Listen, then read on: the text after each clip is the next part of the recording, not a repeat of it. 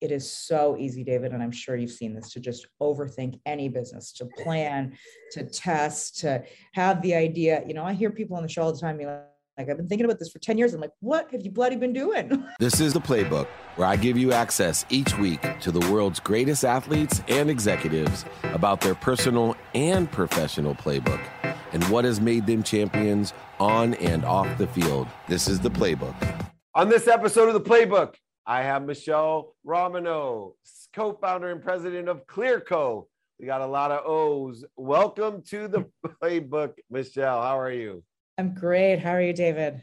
I am extremely well and also extremely curious about ClearCo.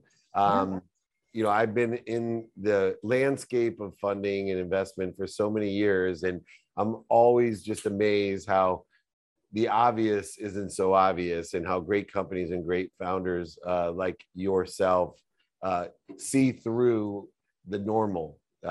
Conformity seems so easy, especially in this landscape. And as it's evolved, this new model of funding has come about. So let's start with, what is that model with ClearCo that makes it so different?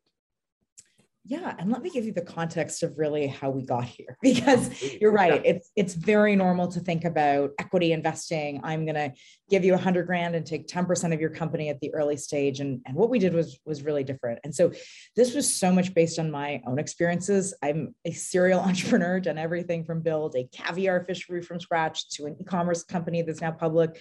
No one would give me money to scale that e-commerce company for the first 5 years. I ended up building an app that I sold to Groupon in 2014, and then was lucky enough to join the cast of the Canadian version of the Shark Tank television series 8 years ago, believe it or not, when I was 28 years old. And everyone's like, oh, you must have felt great. I'm like, are you kidding me? I felt incredibly insecure. I was the youngest person on the show. I was the poorest person on the show. And it gave me a very different perspective. And the way we film this series is we see, 250 pitches in 17 days back to back. So a lot of things start to clear. And I was seeing all these early stage companies that come on the show. They say, look, I have this great e-commerce product, whatever this is right here. They would say, I'm looking for $100,000 for 10% of my business. And when you ask those founders what they needed the money for, they said the same things. I need it for, Facebook and Google advertising, which is customer acquisition, and my inventory. And I remember talking to my co-founder, Andrew, and I was like, why are founders using the most expensive capital in the world to do something really with a fixed return, right? You know that if you're investing $1 into Facebook, you're going to get $3 out. You're not going to get $300. And so I came back the next day, didn't ask the producer. I just, said, look, I'm going to throw out a different deal type. I'll give you that same $100,000 you're looking for. But instead of taking 10% of your business that I will own forever, I just want 10% of your revenue just until you pay me back my capital plus 6%. And the original founders thought that this was a loan. And I was like, nope, there's no personal guarantee. If you don't make the revenue, you don't owe me anything. And I'm not putting any debt on your business. This is like the most founder-friendly rev share you can come up with. And that was I didn't even appreciate how revolutionary that was in this space, that there really wasn't anything that existed between taking a percentage of your company and owning it forever and then taking, a bank loan with a personal guarantee. And so, today we've invested more than $2.5 billion in 6,000 different e-commerce companies. We're the largest e-commerce investor in the world. We've pioneered this whole category of rev share capital. So it's been pretty crazy what's happened since then. And in that craziness, there's still doubt. When we come up with understanding, I'm a host on many shows as well, Elevator Pitch, 2-Minute Drill, hundreds and hundreds of startups. And you see those patterns. And many times I was inspired, let's say, to think of a new business model that could be utilized to not only make a lot of money, but help a lot of entrepreneurs and have fun while I'm doing it. Every step of the way, no matter how much success we have, we still have that fear that may just be a great idea, but how can we actually execute on it? What were some of your fears on the execution of such a big idea? Oh, a ton, right? First of all, we didn't know this was going to work. I mean, I remember I told my co-founder that most e-commerce companies go bankrupt. So we might lose all of our money. And certainly in our early cohorts, we did. I mean, we lost 20, 30% of the money we put out the door because we didn't know really what we were looking for. And So, and over time, you just get better and better at that. Over time, we learned we had to look for a company's growth, and they had to be a minimum of $10,000 in monthly revenue, and they had to have really positive return on their ad spend. I mean, all of that helped us get better and better. And that's the good part of data science is you can keep going. The other part of doing, people don't even believe us. They're like, wait a second, you invest money. Like we invest up to $10 million in a company, never having met the founder, never having seen or used the product, just on the metrics based on their business. And it's 100% true, we do it. But what we didn't expect is that changed our whole portfolio. I mean, we've backed 8 times more women than the venture capital industry average. We have a huge, we've backed a founder in every state in America. And in the UK, 70% of our founders live outside of London. So it's a huge geographic range. And a much larger proportion of our founders are BIPOC. Just because we're not using the conventional ways of listening to a pitch and backing a founder, we're actually using, does this founder have good unit economics and how fast is their business growing? Do you think it confirms how much bias is in funding? We talk about unintentional bias, and it seems to me with the AI that you utilize, you've created a completely unbiased approach to funding. Yeah, I think it confirms that it's there. It also means it's a giant opportunity. There are so many people across the world that have figured out how to build incredible businesses with great margins. That didn't go to the right schools, that don't know the right people, that may not have a formal business background. And I've never believed for a second that you should be successful or you should have the right to get your dreams funded because you went to Harvard or Stanford. You should have the right to get funded because you've built something extraordinary with your own raw hands. And I think ultimately that's what we've been able to show is that there are so many more businesses out there than I think kind of the narrow networks are really seeing. Yeah, you're also kind of an Alex Machinsky of, funding where, he's democratizing banking. He's taking all the bullshit that we've had to put up with for over a decade, with being manipulated with shareholder value as its key component. And, here you're democratizing capital and wealth, but, you're also addressing, the distribution of capital in the system that's been created. What was the pushback from the traditional, either banking, investment banking, or incubation systems and launch pads? Was there pushback or bias from them to try to counteract the approach that you guys were taking? I think you always get a mixed blend of both, right? We had VCs that got it right away. They're like, wait a second. So a founder, let's say raises $5 million for you, all that money goes to advertising and inventory. Then they raise $5 million from us.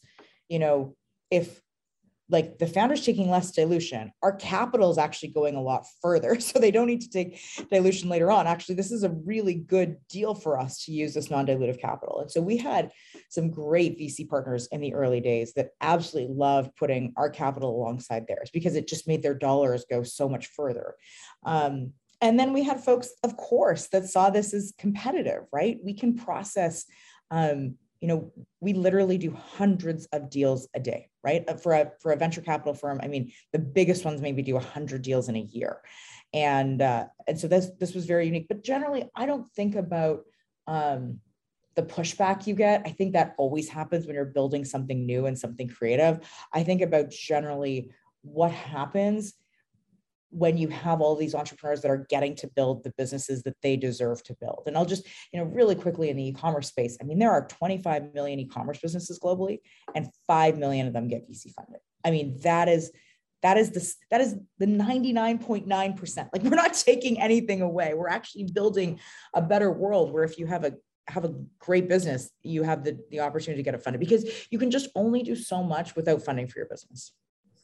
And in the success that you've had, your trajectory, which was an obvious hockey stick trajectory from a coffee shop to one of the most successful investors of our own generation, there has to be an extreme belief of self. And I find that I'm blessed to be around extraordinary entrepreneurs like yourself and Cindy Eckert and Kim Perrell and some of my best friends that they just see things differently. And if you're blessed to be around them, like I've been blessed to be around you, there's just a different perspective.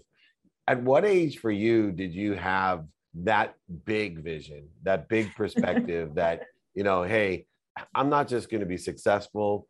I'm going to be extremely abundantly, infinitely successful. Where did that perspective come from? Because a lot of times, especially women, and I have 3 daughters, and they limit themselves. And I've seen it from when they were applying from college. Like my daughter said to me, I can't apply for that job. It says I need 5 years experience.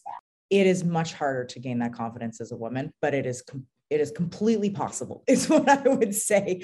And I feel very blessed to be around people like you, where you just have to, when you follow great entrepreneurs, you realize they don't give any fucks about what other people think about them. And as soon as you get out of your own head about, it doesn't matter if this fails, I'm going to do this. And you actually, here's the other real killer thing, David.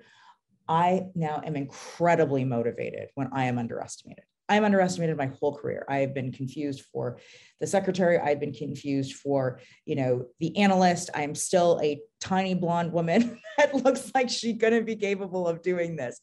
And I always think to myself, well, look, Michele, there's 2 ways to be perceived in this world. You can either be underestimated, which I don't know, a lot of people think that sucks. But the opposite of being underestimated is being overestimated. And I actually can't imagine what it feels like to be Elon Musk. Like, you launch a rocket, you land it, and someone's still not impressed with what you have done today. Like, that must be an overwhelming amount of expectations. Whereas I'm on calls and I watch people nod or, not take me seriously. And in the back of my mind, I'm just like, I'm going to blow your socks off. And I think that is ultimately what it's about. It's about taking whatever, your perceived disadvantage is and making that into an advantage. And I have taken that as an incredible source of motivation over the year. I feel similarly very lucky to you to have been around and have heard just people that as soon as you build something, you just hear no's all the time. I mean, we ran around Wall Street. And then I have great co-founders. I mean, my first business partner, Anatoly, was so good at giving me that confidence. Andrew was incredible. I've chosen to work with really extraordinary people that I feel very lucky with. But man, we started this business. We ran around Wall Street. We did 250 meetings and we're like, we're going to reinvent capital for entrepreneurs. And, I don't know, we heard it all. Ma'am, you don't understand how small business works. This all works on a credit score. You're going to lose all your money. And, the 251st person said yes. It was our first $50 million debt facility. And the rest is history. And then they all call you back asking if they can invest next round. You're amazing. And one of the best things through your situational knowledge and experience is you have not only firsthand experience yourself, but firsthand experience with so many different early stage founders that makes you a wealth of wisdom for those firsthand early stage founders. What advice do you give when people are just starting out? So they're coming onto a show to pitch, or they're coming to you and they're not even to a point where they're ready to be funded by you. They haven't had 10,000 in revenue a month. And what's that advice that you give them to set their perspective? Because you and I both know if somebody told us what we had to go through to get to where we're at, we're not sure we're going to do it, right? So what advice do you give an early stage founder? Number one thing is you have to start. And this is actually the hardest thing. It is so easy, David, and I'm sure you've seen this, to just overthink any business, to plan, to test, to have the idea. I hear people on the show all the time being like, I've been thinking about this for 10 years. I'm like, what have you bloody been doing? It's like a swimming pool. You sit there, that water is going to be cold and it's going to be miserable, but until you jump in, you don't start treading water. And as soon as you start that iteration process with the constraints that you have, whatever, your time, your talent, your capital, you can figure out how to make that work. And so starting is key.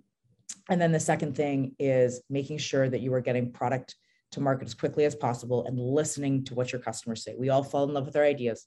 We all fall in love with our products. And if no one wants to buy it, you just move on. And that doesn't make you a bad founder. That just makes that idea not work. 80% of the ideas that I've tried have not worked. And so moving on quickly is the next best piece of advice I can give. What amazing advice. As they say, the best way to get to where you want to be is find someone that's already in the position and ask them for directions. Michele, thank you so much for giving us your directions, your playbook to success. I can't think of anybody more capable and prepared.